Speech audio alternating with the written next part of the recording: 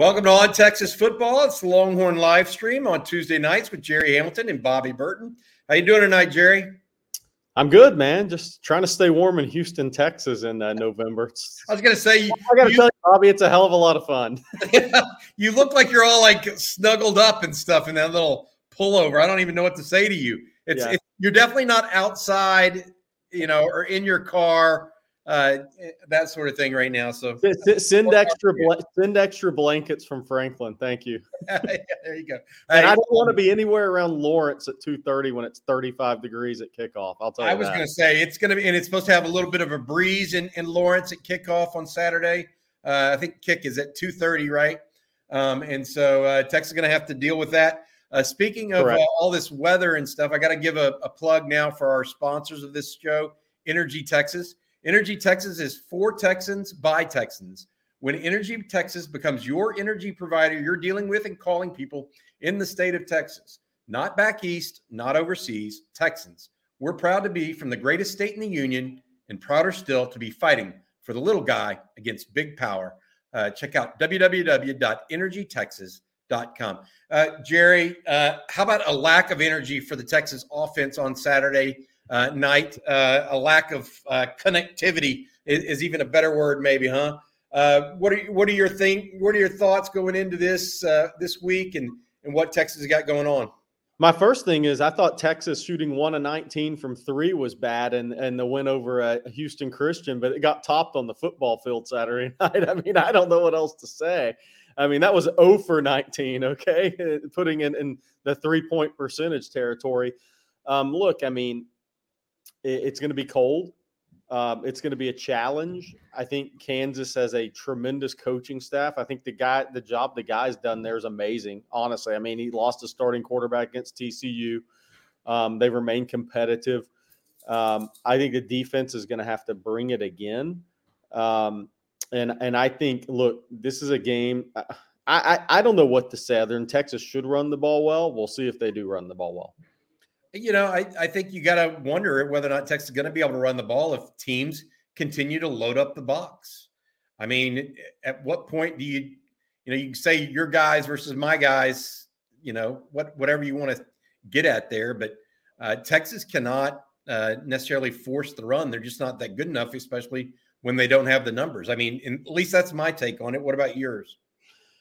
Yeah, I mean, I would love to see Sark. I mean, look, I'm 0-0. Okay, I'm an opinion. I would love to see him come out in diamond formation, do some of the things, no matter what Kansas is showing in their front. Just come out and do some of the things that the guys were successful with, they were confident with early in the season when things were really clicking. Just come out and be hard-headed a little bit with it. Protect your quarterback on the road because, I mean, it's not going to be an easy environment Saturday.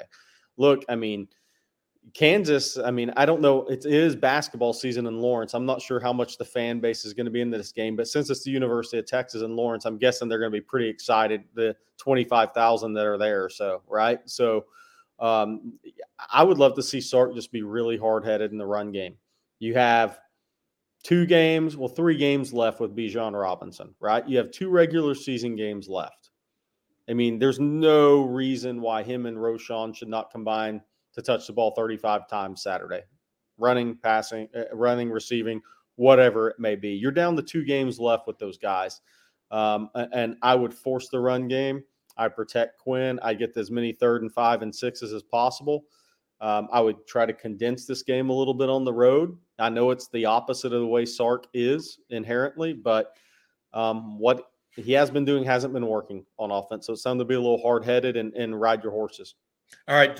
Question, Bobby, Jerry, what are your thoughts on Sark moving to the short game to get Quinn going with confidence? Thanks, Ari, for your question. I think that they should go to the short game. I think that's any kind of controlled passing game that keeps Texas on the field on offense is going to be welcome in this matchup. Kansas is one of the top. I know this is going to sound crazy, Jerry. Texas is one of the best teams in the country in yards per play.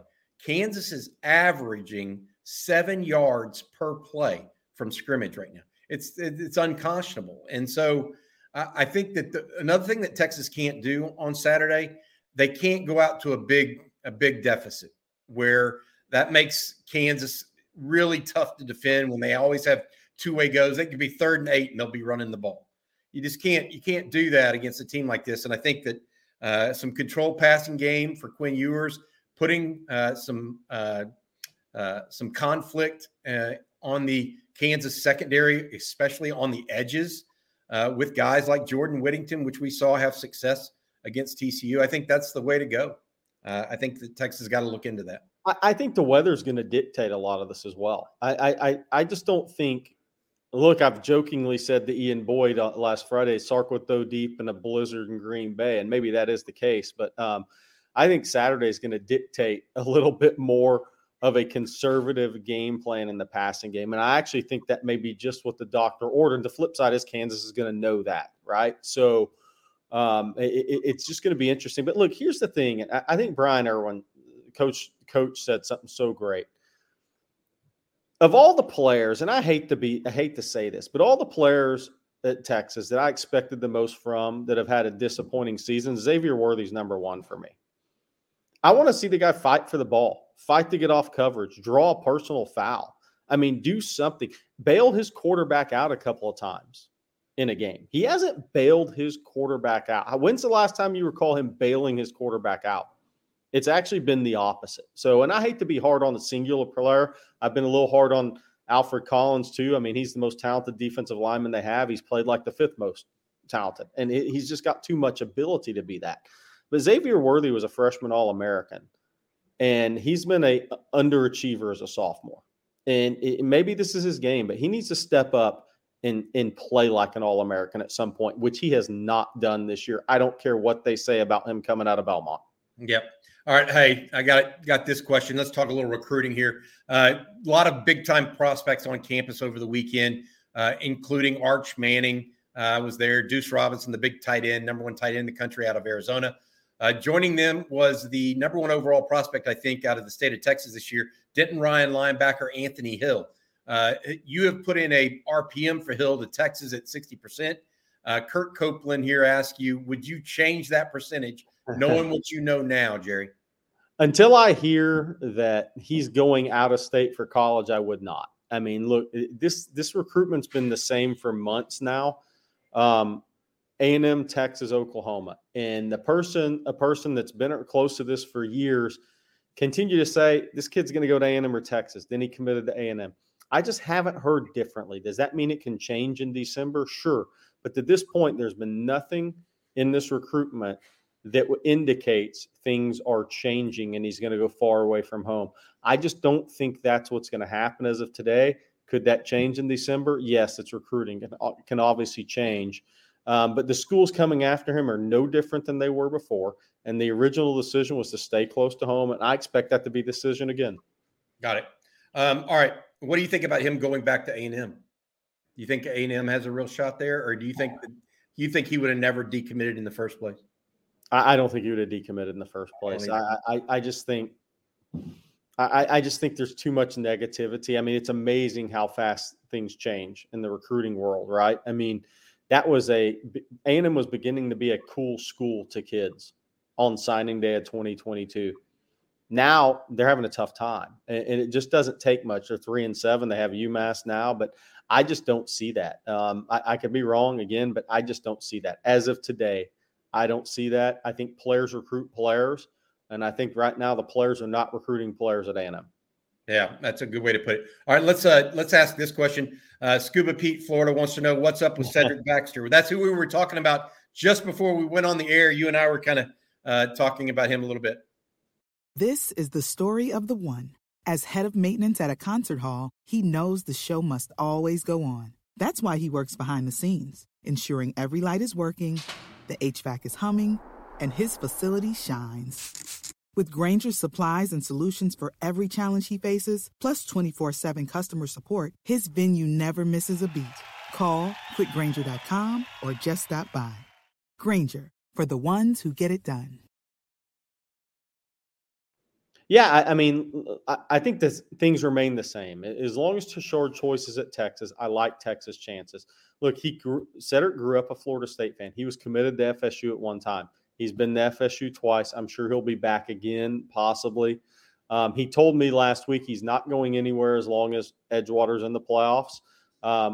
Look, Florida State play at the end of the year. I'll be shocked if he's not at that game. If I was in the state of Florida and was in 3 hours, I would go to that game, Bobby. But I think Tashard Choice has a great relationship with Baxter. I think there's opportunity. I think there's offensive scheme. The losses, I know freak Texas fans out on this, but think about the way Bijan's been used at Texas this year. Think about his ability. He's shown he's an all-around back. He's going to be a first-round pick unless he tests poorly. We know he's going to interview well. So I just think there's too many things in Texas' favor. Not saying FSU is not going to make a real run at it. Look, they're 2 wins away from going 9-3 this year. And I don't think anybody had FSU going 9-3 this year. So, that is to be considered. And he's been on campus twice. But I think Tashard Choice and Baxter have such a good relationship. I think it'd be an extremely difficult call for Cedric Baxter to make the Tashard Choice to tell him he's not coming to Texas as of today. Got it. Some folks want to know a little bit about basketball recruiting, Jerry. I'm headed to the Moody Center tomorrow night to watch the Longhorns take on Gonzaga. It's going to be a fun game. Should be really fun. I heard a interview or watched an interview today with Chris Beard, and he was talking about Drew Timme and those guys at Gonzaga and whatnot. It said he was one of the best basketball players he'd seen in college basketball. Did you hear that from Beard or no? Yeah. I look, Coach loves. I love Coach Beard, right? You think he loves hyperbole a little bit? He does, especially leading up to seasons or games, right? Drew Timme's a tremendous college basketball player. I watched him play at Richardson Pierce in high school. He went to high school with a couple of my cousins up at Richardson Pierce. I've seen him a lot.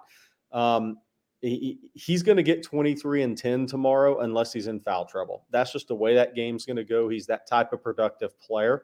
He's that experienced. He's that good as a college basketball player. There's also a reason he hasn't gone to the NBA. He's still limited defensively. He doesn't shoot it as well. He's not as athletic as you ideally want, but he's a tremendous college basketball player. Gonzaga, to me, Bobby, when you watch them, they're not going to be as good as their last 2 or 3 teams have been. They're not. Nimhard, the point guard that's with the Pacers now, I think he started 3 games. He was so good at creating angles to get the ball to Timme on the block in the right position. And they run a lot of, for the basketball junkies out there, they run a lot of pin down action with a flare game in their half court. He was so good at creating that extra step or two of space. Nolan Hickman, their point guard, has not been to this point. This is not one of the top 3 Gonzaga teams that Mark Few's had. They haven't won a national championship under him. Maybe this is the year, but I just don't think it is. I think Texas has better athletes at guard than Gonzaga. It's going to come down to how well Texas shoots the 3 tomorrow. People worry about the rebounding, but here's the thing people have to understand about Chris Beard's teams. He really overplays at all 5 positions in the half court. He puts immense pressure on every player on the court. Texas Tech went to the national championship game in 2018-19. They had a plus 1.3 rebound advantage. That is about as low as you'll see for a team that goes to the national championship game. They were actually out-rebounded in the Sweet 16, Elite 8, and Final 4 games, which they won. Gonzaga out-rebounded that year 37-29. Texas is going to get out-rebounded tomorrow. Gonzaga's got more big bodies. They have more experienced big bodies, and Texas is going to put as much pressure as they can on the Gonzaga guards. It's going to come down to Texas shooting a 3 tomorrow. And by the way, the signing period ends tomorrow too, which I know we need to talk about. Yeah, we do. I want to get to that because people want some basketball recruiting talk. First, we had a question from Jay, the activist. Random question. Whatever happened to Mike? Is it Mick Kabonga? It's Mick, yeah. Right?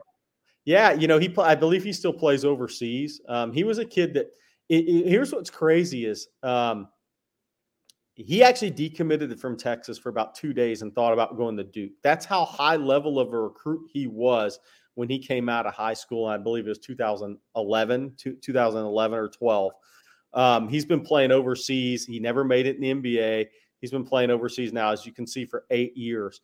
He's a kid that just never. He had tremendous court vision. He was a really quick guy. He had enough size, but he wasn't tall. We're talking 6'1.5". But the reason Texas got him is you see the names Tristan Thompson and Corey Joseph there. Texas associate head coach Rodney Terry did a great job recruiting that AAU program in the Toronto area for many years at Texas. And that's why Kabongo ended up at Texas. But he's one of those guys that was recruited by everybody and just didn't turn out as well as people thought he was. Some of that was maybe feel for the game once you got past his athleticism in the half court. Then he didn't shoot the three well. And the NBA game right now is all about shooting the three well. And he just has never matched up with the NBA style. He just was a guy that wasn't as good as people thought he was going to be coming out of high school, but he does play overseas, still makes a living playing basketball. All right. Basketball recruiting talk.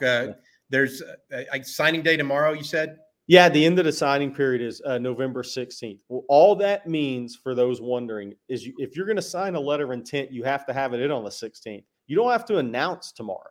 That's something important for Texas fans and college basketball fans to know. There's going to be a few kids that will sign their letters either tonight or tomorrow, and they may not announce for a few days. But that doesn't mean if you don't hear somebody signs tomorrow publicly, that doesn't mean they haven't signed. Just something to keep in mind. Texas has two guys still on the board in 2023 cycle early. A.J. Johnson on 3 consensus 5-star out of Woodland Hills, California. He's at Southern California Prep. He is the little brother of Jalen Green, Houston Rockets star guard. Texas has been the leader the whole way through, beginning in the September official visits. He only visited Texas and LSU. I think Texas is a heavy favorite. I think there's at least a 50-50 chance he signs a letter in the early period. When he announces, I don't know. The other kid is Cedric Lath, pronounced Lat, 6'9", power forward out of Henderson, Nevada at Liberty High School. He's pretty much come down to Houston and Texas. Houston's taken 3 guys early, a power forward and a center. I'm not sure Texas is going to take 3 guys early in this class. They didn't last year. They signed Dylan Mitchell and Arterio Morris. They wanted Cason Wallace, didn't get him. Look, Chris Beard's going to balance high school and portal recruiting, and he is going to be very patient. And that's just something to keep in mind. If A.J. Johnson goes Texas' way, I think they may be done in the early period. Interesting. All right. We talk about all of this basketball stuff and whatnot. I want to go back to football recruiting real quick and see if you heard anything like this. Any recruit have a better than expected visit on Saturday? Yeah, that's a great question. I think Johnny Bowens did. Now, is Texas too late to the party on him? The defensive tackle at Converse Judson, he's announcing November 24th, a one-time Texas A&M commitment. He was at Oregon for an official visit, I think, last weekend in September. He was at A&M November 5th. I don't think any of those visits have gone great for A&M on the field. But Texas kind of re-engaged in this recruitment in mid-October. I went to Converse Judson I think it was 2 weeks ago, maybe 3 weeks ago now. And I thought Texas was a long shot, but he said, you know what, I haven't given Texas much of a chance. I need to go there for a game. So him and his father went to the game Saturday. And look, he dropped the top 3 before the game of A&M, Oregon, and Texas. I do think Texas has a chance at him. Will they get him? I don't know.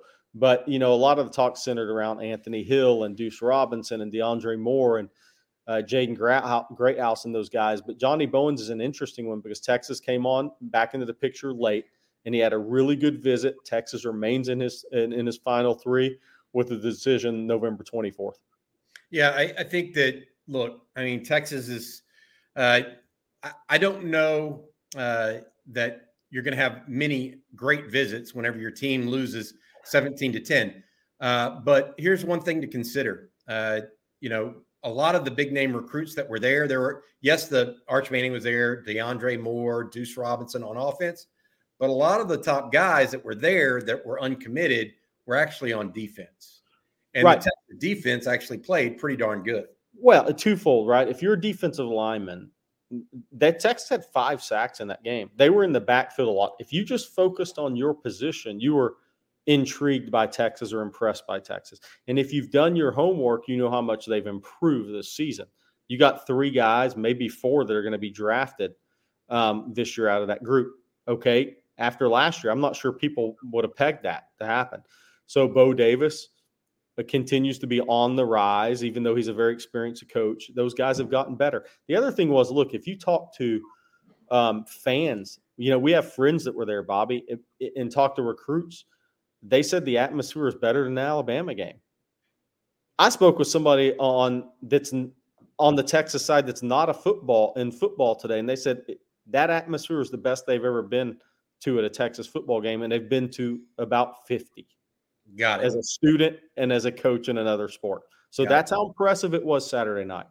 Got it. Let me ask you this question. Is there a situation where, and this is really the question behind the question, right? Chris Harrington wants to know, is there a situation where we could see Hudson Card over the next 2 weeks? If so, what situation would that be? I'm going to say this, Chris. I'm going to say taking injury out of it, because obviously you would see him in case of injury. I could see Texas going to Hudson Card if they don't get things going in the first half against Kansas. Texas has not scored a touchdown in 6 straight quarters, going back to the second half of Kansas State.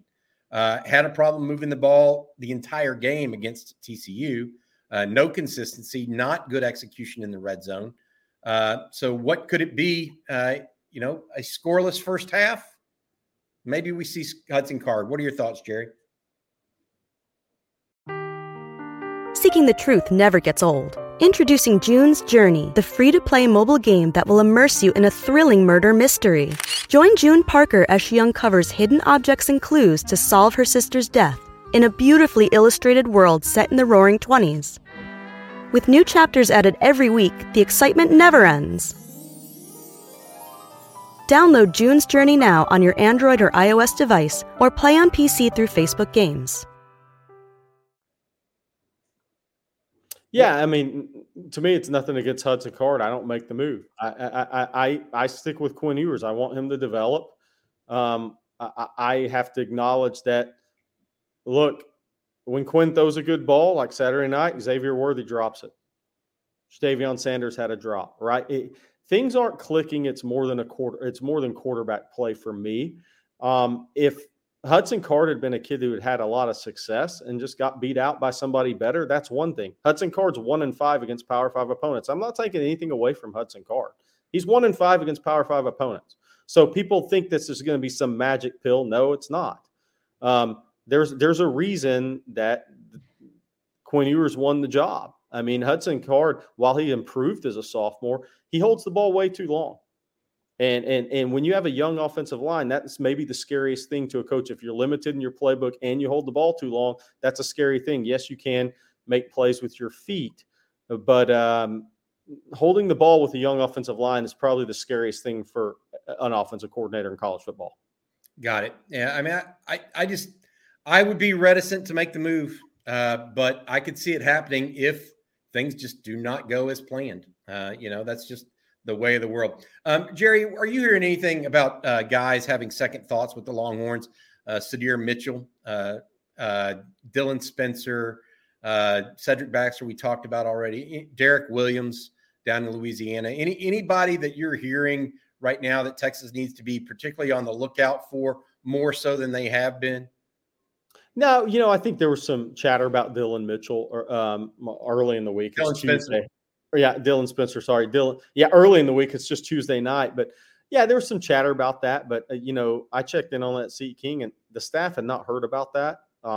His position coach had not heard about that. So I think, look, there's always going to be stuff. If a team struggles, right, there's high expectations. They don't meet the expectations. With Sadir Mitchell, Georgia's not going to back off him until signing day. FSU's not going to back off a back. So I've said this as a broken record, but this isn't supposed to be easy when you're recruiting the best players. I mean, it's not supposed to be easy. And I can tell the Texas fans this.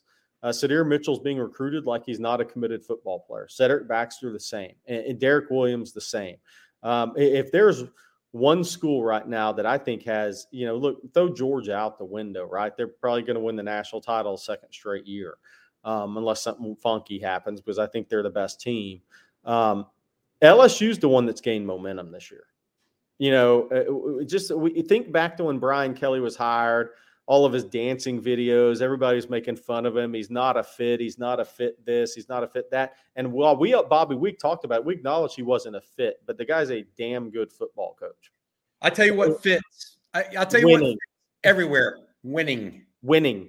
Yeah. And winning. And I want to say this, not Bo Pelini winning 8 or 9 games at Nebraska. Right. He beat Nick Saban in year one. It took Jimbo 4 years, right? Yeah. He beat Nick in year, and yes, this is the worst Alabama team since 2007, in my opinion. They played the most undisciplined Alabama football since Nick Saban's first year, but it doesn't matter in recruiting. LSU beat Alabama. You know what else helps recruiting? Harold Perkins. He's not just a freshman. He is a star freshman. So you now have a kid that came in from Houston, Texas, that it's going to have 10 sacks this year if he stays healthy after not playing much the first 2 games. And Lane Kiffin saying that guy was the difference in our game. And now you have a star freshman that's making a name for himself. And we've talked about it with Kelvin Banks on the Texas side starting. You saw Terrence Brooks start his first game Saturday, but much the way Kelvin Banks is, but it's different because Harold Perkins is a guy that is going to be on Sports Center every time he makes a play, right? They have some Sports Center freshmen. They have a Sports Center freshman at LSU. So that helps recruiting too. So Derek Williams, look, LSU's got a number of defensive backs committed. They're still after Javian Toviano, right? I mean, so there's some numbers game working at LSU, but LSU's not backing off of Derek Williams. He's a top 3 safety in the country. That's a guy you have to recruit like he's not committed if you're Texas, and that's what Texas is doing. Let me ask you this question. From Daniel Kinnaman, how much does the team miss Junior Anglau this year? That's a tough one. I mean, look, was he going to challenge Jake Majors at center this year? It didn't. It seemed like that's where it was headed for him, right? So is he better than Hayden Connor or Cole Hudson at guard? I mean, I could argue he's not.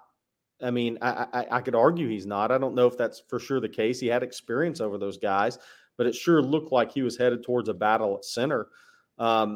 So how much does Texas miss him? It's hard to say. When you struggle offensively, you could point to one position, you can point to quarterback, you can point to wide receiver, you can point to a number of positions. But I know this, when I look at the Texas offense, you have a future NFL draft pick at left tackle, a couple of guys on the wide receiver core that'll play in the NFL, a tight end, it's going to be a high draft pick, a quarterback that'll be a draft pick no matter how well he plays as a true freshman or not. You have a couple of running backs that are NFL players. You have enough that you should score the ball against a TCU defense that wasn't very good. Closing in on the 30-minute mark, speaking with Jerry Hamilton of On 3 and Inside Texas. This is the Longhorn live stream on Texas football. Jerry and I are part of the InsideTexas.com crew.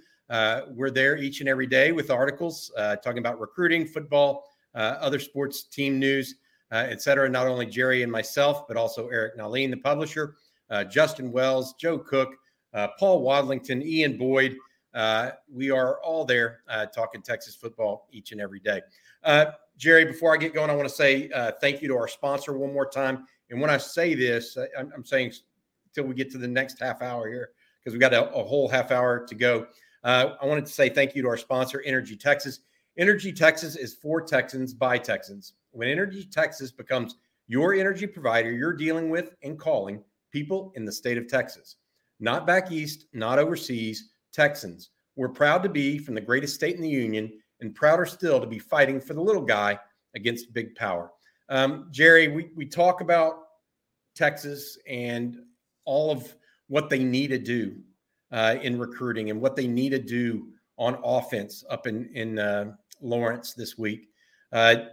Give people a feel for what you think Texas needs to do, not just from a recruiting perspective and a team perspective, but how do we talk about this? Because this is the question that I'm leading into. And I know this is going to be hard to really understand where I'm going, but what is a realistic close to recruiting for the early signing period? I'm not really thinking, and I would imagine this is a football question. I'm not really thinking about recruiting in so much as I am portal and recruiting combined. And so when we're talking about the near term of a team, people need to realize that, who's been the most impactful recruit Texas signed last offseason. You could say Kelvin Banks. Yep. Okay. Or you could say Ryan Watts and Quinn Ewers. Correct. And Isaiah Naylor was headed there before his injury. Okay. So you tell me who the most important recruits are. Portal. And so, yeah, exactly. And so when I bring this up, you and I have talked about this ad nauseum. I feel like Texas wants to be great next year. They need to be great in the portal. They need to go find 4 or 5 starters, not guys, starters. Yes. They would have signed 3 had Nayor stayed, had Nayor not been got injured.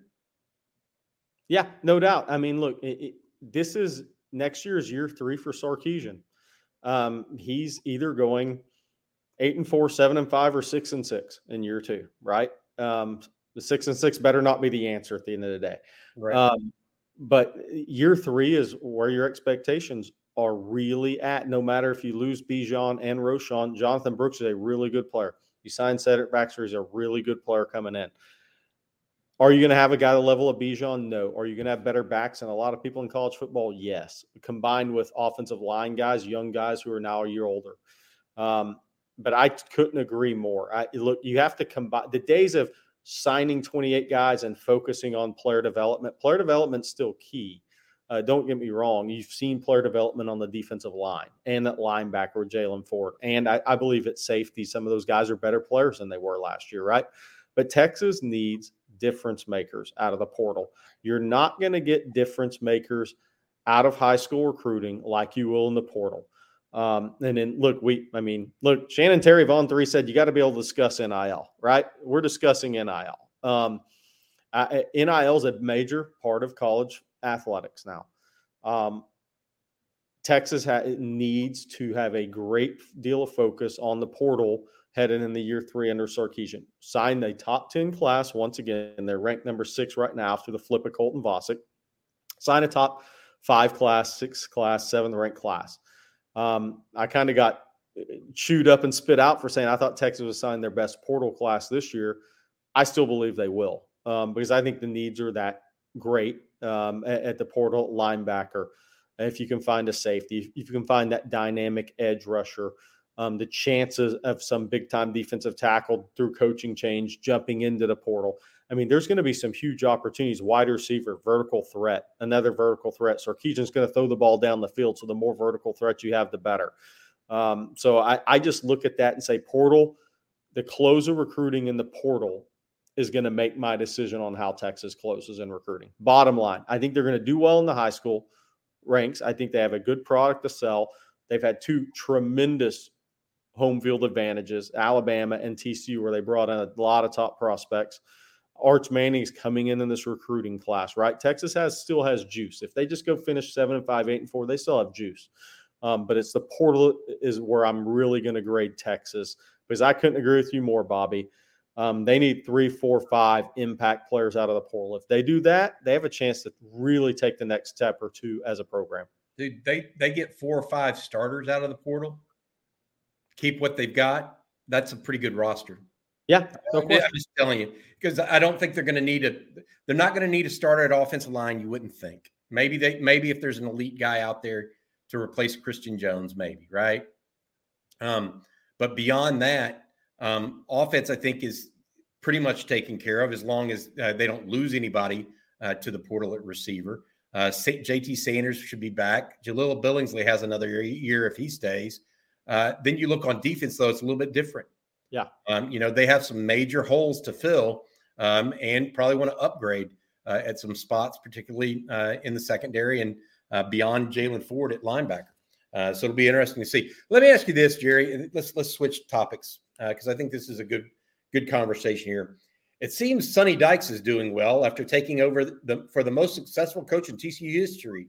Texas wouldn't touch Dykes, went after Meyer, and then just grasped at straws again. Randy Jones. I want to say congratulations to Sonny Dykes, first of all, for the season he's having. You're 10-0. You're doing a great job. You've got a good offense. You've got a solid defense. You've definitely shown what you're capable of. I also want to say this. You got a 4-year starter at quarterback. You got a bunch of upperclassmen offensive linemen. You got 2 or 3 NFL players at receiver. and you got all your defensive starters except for one or two back from last year. I mean, they are the most experienced team in the league. Correct. So let's be clear about that. I am not by any stretch trying to take away from what he's done. I want to say this. I don't think that Sonny Dykes would be 10-0 at Texas this year if he was the coach at Texas. He wouldn't be 10-0 at SMU, by the way. Yeah, if he'd stayed, okay? Yeah, exactly. But that's my point is people want to say, oh, well, he's doing great here or he's doing great there. It's not always the same. It's not apples to apples. They have different guys up there. Gary Patterson did not have the even though he had a tough couple seasons, his last 2 seasons at TCU, he did not have this grand amount of attrition that Tom Herman suffered. And so you see a bunch of 4 or 5-year guys up there, Savion Williams, Max Duggan. All these guys they're Tre'Davious Hodges Tomlinson. They're all multi-year guys that have been there forever. And so don't get mistaken by seeing someone like Sonny Dykes have immediate success one place. We'll see if he has sustained success, then more power to him. But my guess is that next year will be a little cyclical for him. Yeah, I tend to agree 100%. I think, look, a lot of times, Gary Patterson is a tremendous evaluator. He always has been. You could argue him and Mike Gundy did the best job evaluating the state of Texas for the last 15 years. I mean, if you really, maybe Art Briles too, obviously, when he was at Baylor. But those are the 3 guys you'd point to that say they did the best job evaluating the state of Texas. And Gary did it with from a speed standpoint and a really upside standpoint. And like you said, that was a very experienced team he left that had a lot of injuries issues last year. Somebody's throwing Mel Tucker out there, right? And look, these guys, I don't know about you, Bobby, when offensive-minded head coaches take over deep programs that had defensive head coaches that have the talent there and they come in and just kind of give some energy and some life to it, it's amazing what happens, right? And it's not always the case, but a lot of times it is. But these guys are ultimately judged on how they recruit after these years. I'm going to point to Dave Aranda at Baylor right now. That's a great example. Because Matt Rule recruited a certain type of chip on the shoulder, really fast physical athlete that fit his personality, that you had to be that to play for him. Is Baylor still recruiting that same level guy? Or all 6 of those guys that got drafted last year were all Matt Rule guys? And they're gone, and those guys are out of the program. And are you seeing a difference in Baylor now? That, I think, is something to watch if Sonny Dykes is at TCU long-term. Not saying he won't continue to have success, but it's definitely not guaranteed because there's going to be that change in type of player these guys are recruiting from Gary Patterson to Sonny Dykes, and that really starts with this class. Yeah, I mean, I just think I think Aranda is a great example because people wanted to anoint him as the next great savior in coaching because he's, this or that.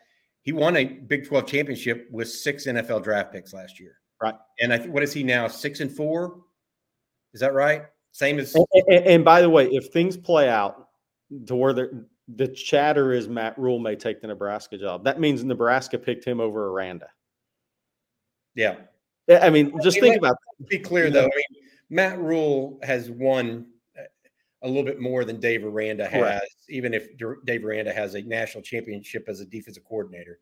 Right. But if you dig in, program for multiple years at different levels. Correct. Yeah. But if you dig in, and you consider both those guys for your job, you dig in and do your homework, you say Matt Rule is the guy that kind of built Baylor back up. And is Aranda going to be the guy to sustain it? If you're a program looking at both those guys to hire as a head coach, Matt Rule's probably going to get the nod. He'd get the nod from me 10 times out of 10. Yes. So what he did at Baylor was outstanding. And the thing about Baylor with Matt Rule that he proved is he built it to last. Yeah. And so we'll see how that goes and whatnot. A couple other things, Jerry. We're into Texas high school playoffs now in football. You look around, a lot of the same names that we've seen over and over again are the favorites to win again this year. Who are the best teams? And this is just a curious question for me. Who are the best teams you've seen so far this year in the Texas high school football ranks? North Shore, despite not one of their 5 or 6 most talented teams in the last 20 years there, they were playing early on better than any North Shore team I've ever seen on both sides of the ball until the quarterback went down with ACL against C.E. King. That literally opened up 6A football for me. It feels like this could be Duncanville's year, but every time you say that, Samples has bad luck, an injury, or blocked extra point, or Hail Mary or something, right? I mean, that guy's lost in some brutal ways for a guy that's been in it that long. Is Westlake the best team?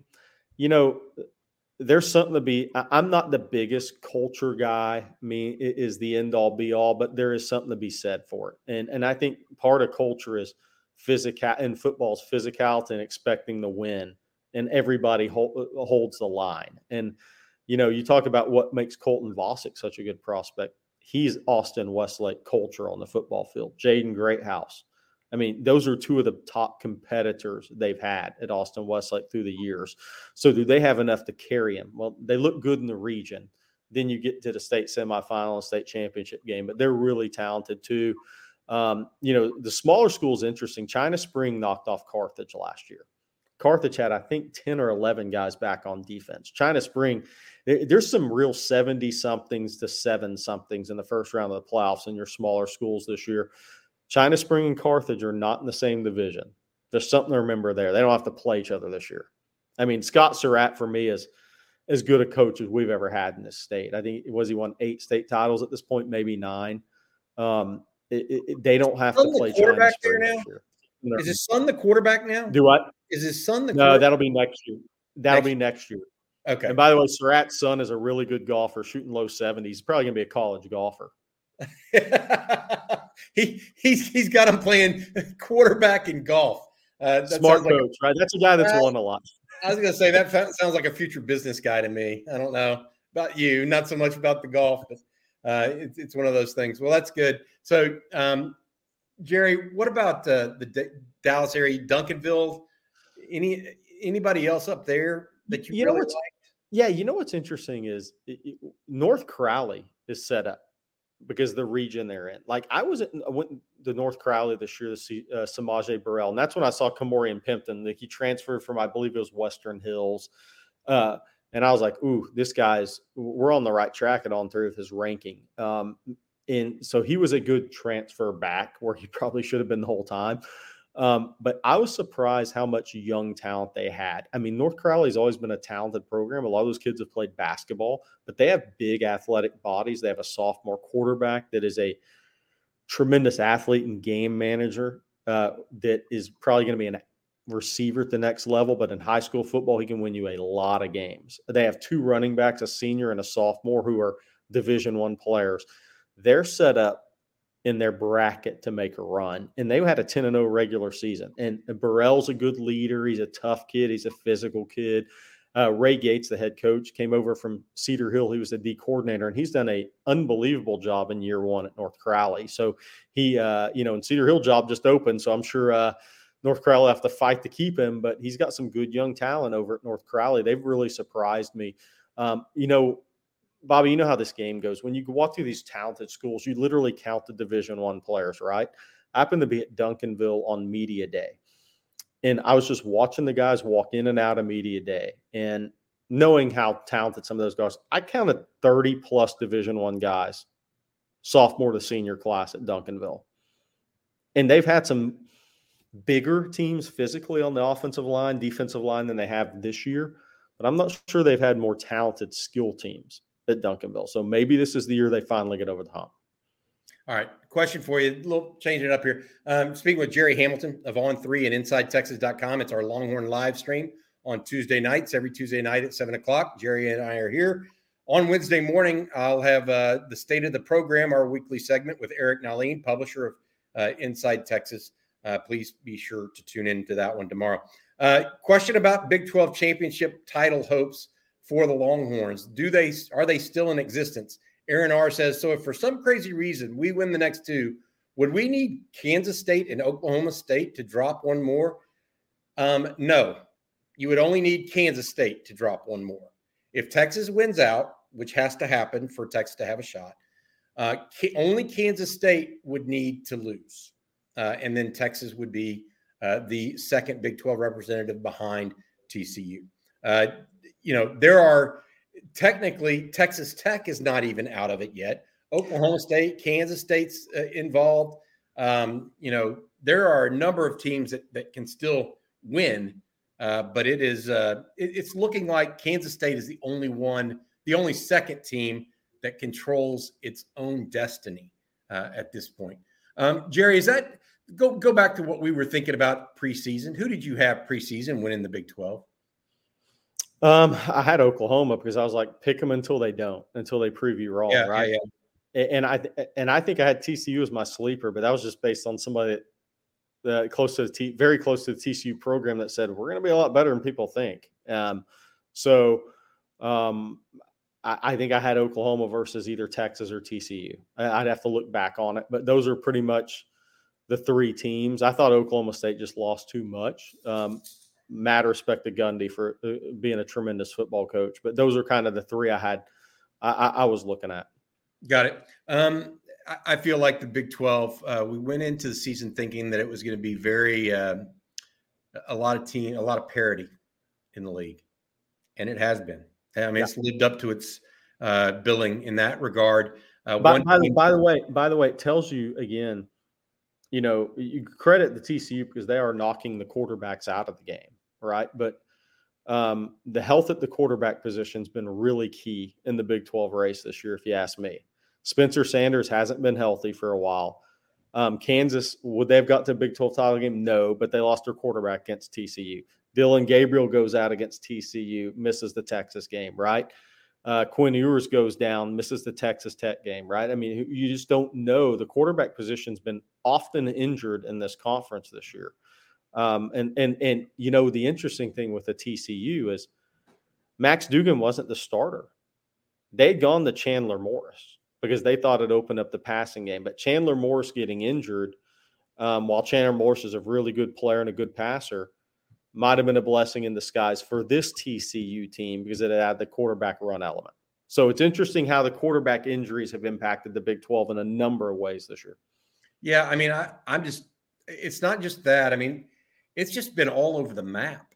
I mean, some like just really odd. I mean, West Virginia beating Oklahoma after West Virginia looking like they couldn't, bust a grape. Right. For half the year. I'm just looking at it. Kansas gets off to a 5-0 start, now 6-4 overall. Texas Tech has had an up and down year, not unlike Texas. Right. And so I'm just looking across the Big 12, and Iowa State is the bottom dweller in the Big 12. Think about that. They're 1-6 in conference. And they've given up the least points in conference play, by the way. They've only given up 140 points in 7 games. I mean, that's crazy stat. But they've only scored 123 when you look at it. I mean, it's an offense. We talk about it all the time. Sports are about offense now. They really are. And that's why I think the Texas fans had such a struggle with Sark at times this year, is because the second half has been the opposite of that. And it's not just since Quinn Ewers has been playing. It was the road at Texas Tech, and it's dated back to last year. This is an offensive world we live in, like Golden State and basketball. What is Golden State known for? 3-point shooting, Steph Curry, the greatest shooter of all time.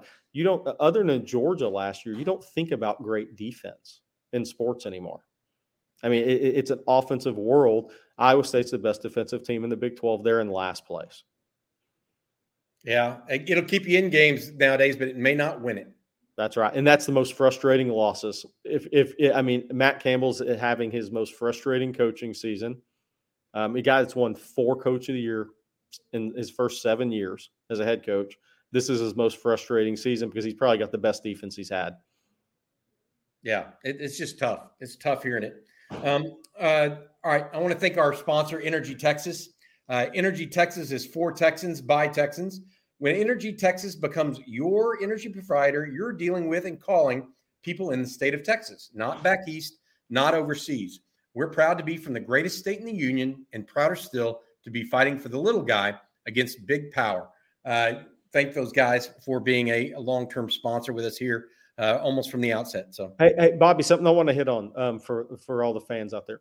So there's December 21st is a signing period this year. So there's 3 big visit weekends coming up. Texas had their last big home visit weekend for TCU. Baylor's day after Thanksgiving, not going to be that. So you have 3 official visit weekends in December, and I want to run through the guys we have confirmed. I just put out tonight on Inside Texas, Tyler Scott, the cornerback out of Pebblebrook in the Atlanta area, is December 17th. Same weekend, Jelani McDonald, the linebacker out of Waco Connolly's coming in for his official. Justin Benton, defensive tackle out of Newton High School in Covington, Atlanta area. He's coming in the first week in December. So we're starting to see some of the targets that haven't officially visited line up official visits. 2 other guys, Elijah Davis, junior college defensive tackle out of East Mississippi. He's visited South Carolina, where he's from, going to visit Tennessee. Texas is working on an official visit with him. Then there's Roderick Pierce, goes by Trey Pierce, defensive tackle out of Chicago area. Texas offered him a couple of weeks ago, working on getting an official visit set up for him. So these top targets that haven't been on campus yet, you're starting to see those official visits begin to get lined up, and there's 3 official visit weekends again in December, and that's just not impactful in high school. Obviously, December 4th is our big day in the portal, and you'll start to see midweek weekend visits in the portal, and that's going to be a crazy run up to December 21st. Boy, I wonder, how do you deal? I mean, if you're a college coach, how do you deal with that? I mean, because what you do in the portal may impact who you're able to get in high school and vice versa. Yeah, normally, Bobby, when we came up in this business, okay, coaches get on the road after the season and they don't see their home again until a day before signing, except on those Friday, Saturday, Sundays. But now you're balancing it all. Who's on the road, who's not. We got guys coming in for midweeks and for portal visits, because now we're past the COVID Zoom calls like we're doing here in recruiting, right? It's real in-face recruiting again. And you're talking about going to homes of kids who are in the portal and visiting those kids. Like Sarkisian left an official visit weekend last year to go to Southlake. Then Day Quinn entered the portal, right? That's what you're faced with now. So these coaches, people say they make a lot of money, but man, they work a ton of hours. And it is while the recruiting departments for me and you may have gotten too big at times in some manners, putting it all together, making that schedule fit for all these guys is a huge job for these recruiting departments at these major universities. And Steve Sarkisian, the staff, they have their work cut out for them, because their needs in the portal are probably more in the high school ranks, but they have to sign a top 5 class to keep that momentum going. Yeah. I just feel like you have to figure that out, right? I mean, it's got to be it's a jigsaw puzzle. You know, it's not a clear 1 versus 1. It's a group of guys that you have to figure this out. Hey, here's a question, Jerry. You and I have talked about this before. In the college game, particular here, if you had a choice, would you prefer a dual threat quarterback over a pure drop back passer? Well, it just all depends to me. I would take Vince Young all day and twice on Saturday, right? Or right. Twice on Sunday, as the time may be. But at the same time, there are guys that I'd take Tom Brady too, so I think I really believe this. It's about being great. And whatever a person is great at, then that's what you want. In college football, I would lean more to wanting a dual threat guy most of the time. Pro football is a little bit different. Right. For the college game, I'm going to agree with you. Let's take Vince Young and Cam Newton out of it. We won't see Vince Young again. He's still the best college player I've ever seen. I expect to see in my life. For the college game, it doesn't mean he's going to go 1 in the draft, 5, 10, whatever happens. I think more than dual threat, escapability. I look at Bryce Young, and Alabama isn't having their best season. They've just been too undisciplined. But to me, Bryce Young in college football is kind of what you want. You want the guy that doesn't take the sacks, that keep plays alive. He'll make plays with his feet, but he's not necessarily a true runner. He's a passer that wins games with his feet, keeping plays alive more than quarterback design run plays. I I think would that's say the this. ticket nowadays, because I think that's the ticket unless you have a special runner, a Michael Vick, a Vince Young, a Cam Newton type, which are just – we've seen 3 of those guys. I think that you can get away with something a little bit different in college football, and they're more plentiful. And that's guys like a Jalen Daniels, who is a thrower but can run. He's Right. he's a highly functional runner. Like, he's a better runner than, say, a Max Dugan, who can run the zone read but isn't necessarily shifty, right? And so I look at him, or even the Frank Harris guy at UTSA. He single-handedly kept them in that game.